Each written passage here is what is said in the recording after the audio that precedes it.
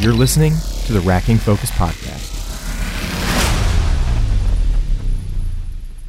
Welcome back to the Racking Focus Podcast.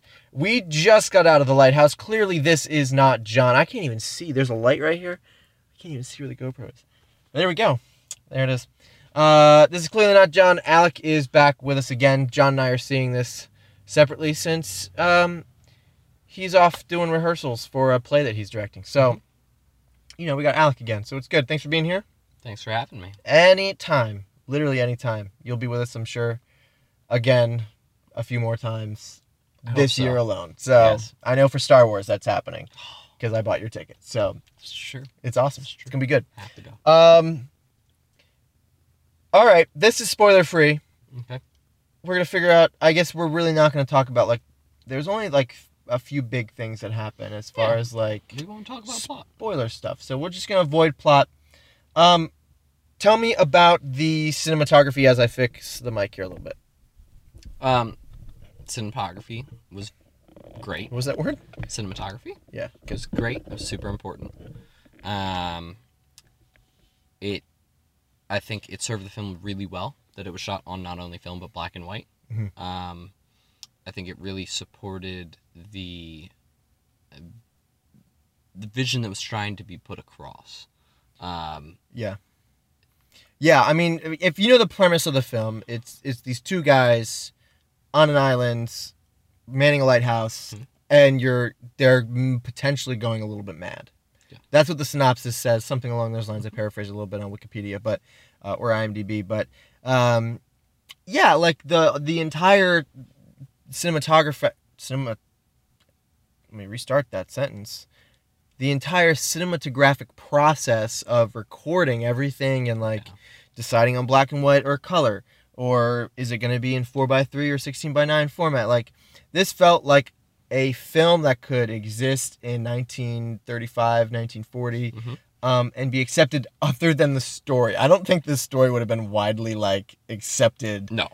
Way back then. But as far as visuals go, this fits right in to that. It really felt like I can now say I went to the theater and watched the film in 4:3. Yeah. I don't think that's ever happened before for me. I think every film I've gone to since I was a kid has been in 16:9 format, widescreen format. So kind of exciting to do that. But yeah, I think you're right. I think everything, it served the purpose of the story. I think if it was in color, it wouldn't have worked as well. I think it would have been distracting. Yeah, there would have been pieces, there would have been elements that just wouldn't. I can't say it because it might spoil something. Don't do that. Not gonna do that. You might pick up on details that otherwise you should not pay attention to if it was in color, and it would detract from what the entire story could be. It's a piece of art. It's a piece of art. It's a piece of art that can be interpreted. Yeah. And we talked about that on the spoiler-filled one. Go check that out. That, just like me and you could both go to the Met in New York and see an exhibit, and I might come away with something different than you came away with. Exactly. And neither is right or wrong, because the artists have been dead for hundreds of years. Yeah. The same thing. I think there were certain things that were clear and that were put across, and there were certain things that were questioned that you have to sit with. Yeah. And I love that. Yeah, I know I'm going to like this movie more than I do right now. I like it right now, but I know I'm really going to like this in 3 or 4 days after I read a handful of articles and watch some YouTube videos on or behind the scenes or interviews with the director. I'm excited to see the making of. Yes. The extra features. Yes. Yeah, likewise. Another thing that we talked about was sound design, and sound design played a crucial role in this film. I mean, there's the amounts of sound. I don't think there's maybe one silent part in this film. And it's so eerie when it goes silent because you don't realize that there's been sound just droning on for an hour at that point, or an hour and a half at that point. I don't know when this moment came, but sound was such a crucial role, played such a crucial role in this film, which is why you should go see this in theaters, in my opinion. 100%. Absolutely should see this. I don't know how to not spoil sound here. I think next to the dedication and intensity of the actors, like the commitment to their roles, sound was the next most best, important thing. Mm-hmm. I think that it really played a part in the storytelling heavily. Yeah. And not in the sense of like, oh, we're hearing whispers and you need to be able to hear what the whispers say or something. Right. Not in that sense. In the sense of just the atmosphere of the world, it really brings you in, especially in a world It's that's immersive. so limited Yeah. with black and white 4:3. Yeah. Like, it's so crucial. Yeah. And it's also very interesting to see what would typically be viewed as an old piece of art with that kind of Sound, quality of right, audio, which I right. know you mentioned. Yeah. I mean, it really does immerse you into the film, and it provides almost like a backing track to the character, right?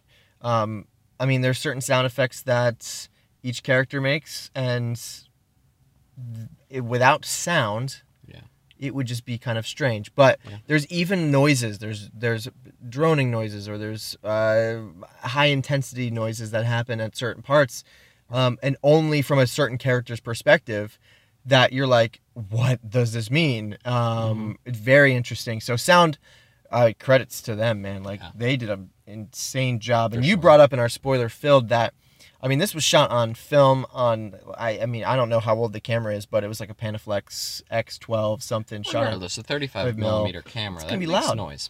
Yeah, it's going to be loud. And looking at the credits, there's a lot of ADR, there's a lot of re-recording mixers and Foley artists and things like that. There's a lot of work that went into the sound, obviously.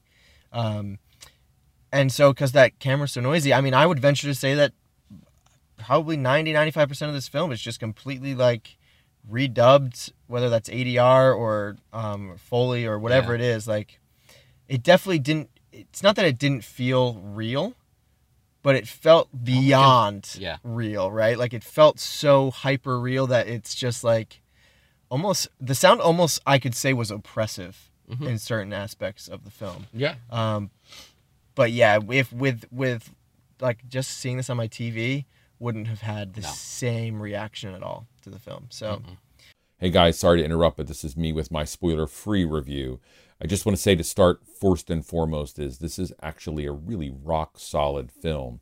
But I'm going to dive very quickly into rating and say that for the average viewer, a viewer whose experience of cinema is limited, it may be pretty challenging to watch. If you haven't watched The Seventh Seal by Ingmar Bergman, or Nosferatu, or Metropolis, or The Cabinet of Dr. Caligari, if you haven't watched the films of Verhoeven before he came to America, in particular The Fourth Man, you will struggle with this film. Its pacing, the style of its acting, the cinematography, although beautiful, is challenging. I love the acting. I think Pattinson is transformed in this film from beginning to end. The work he's doing as he descends into whatever experience he's having is extraordinarily interesting and raises my faith in him as an actor. And the detailed, subtle, and yet over-the-top performance by Willem Dafoe is breathtaking, and I could watch him do this work all day. It is a tremendous piece of non-sequential narrative filmmaking. And as a viewer, one needs to understand that the film is about image and idea and psychological horror, and not about some narrative, simple horror movie. Just watching the aspect ratio alone is a challenge for a contemporary viewer. And so what I want to say is, this is a great movie. It's beautiful to watch. The detail in the cinematography, the use of shadow, the disturbing imagery interlinked between what are interesting scenes between two men as they develop a relationship in isolation is fascinating. On the other hand, there is a challenge to understand that all of those individual narrative elements do not connect together in a way that the audience might easily digest. This is a multi-watch film to understand completely. It's a film that I'm not going to recommend to perhaps students in a classroom until I know they have the language and vocabulary to understand it. There's other films that are equally disturbing in their visual reference and have challenges about narrative filmmaking that I would recommend before this, simply because of that distinction. So go, have a good time, watch it. It's great. I hope that I'm not in complete contradiction with the other guys, and I'm going to throw it back to them. So again, my review is, go see it if you know film. If you don't know film, maybe watch it at home on a big TV. and be prepared for a challenge. It is a challenging film to watch. Thanks, and back to the boys. We can hit on the acting. I think Oscars? Someone's going to be nominated? I think they both should be nominated, and they should win together, holding hands. You know, Are they, well, would they both be nominated as lead? Would anybody be supporting technically, or are they both lead actors? I would say they're both lead, right? Technically leads. Yeah.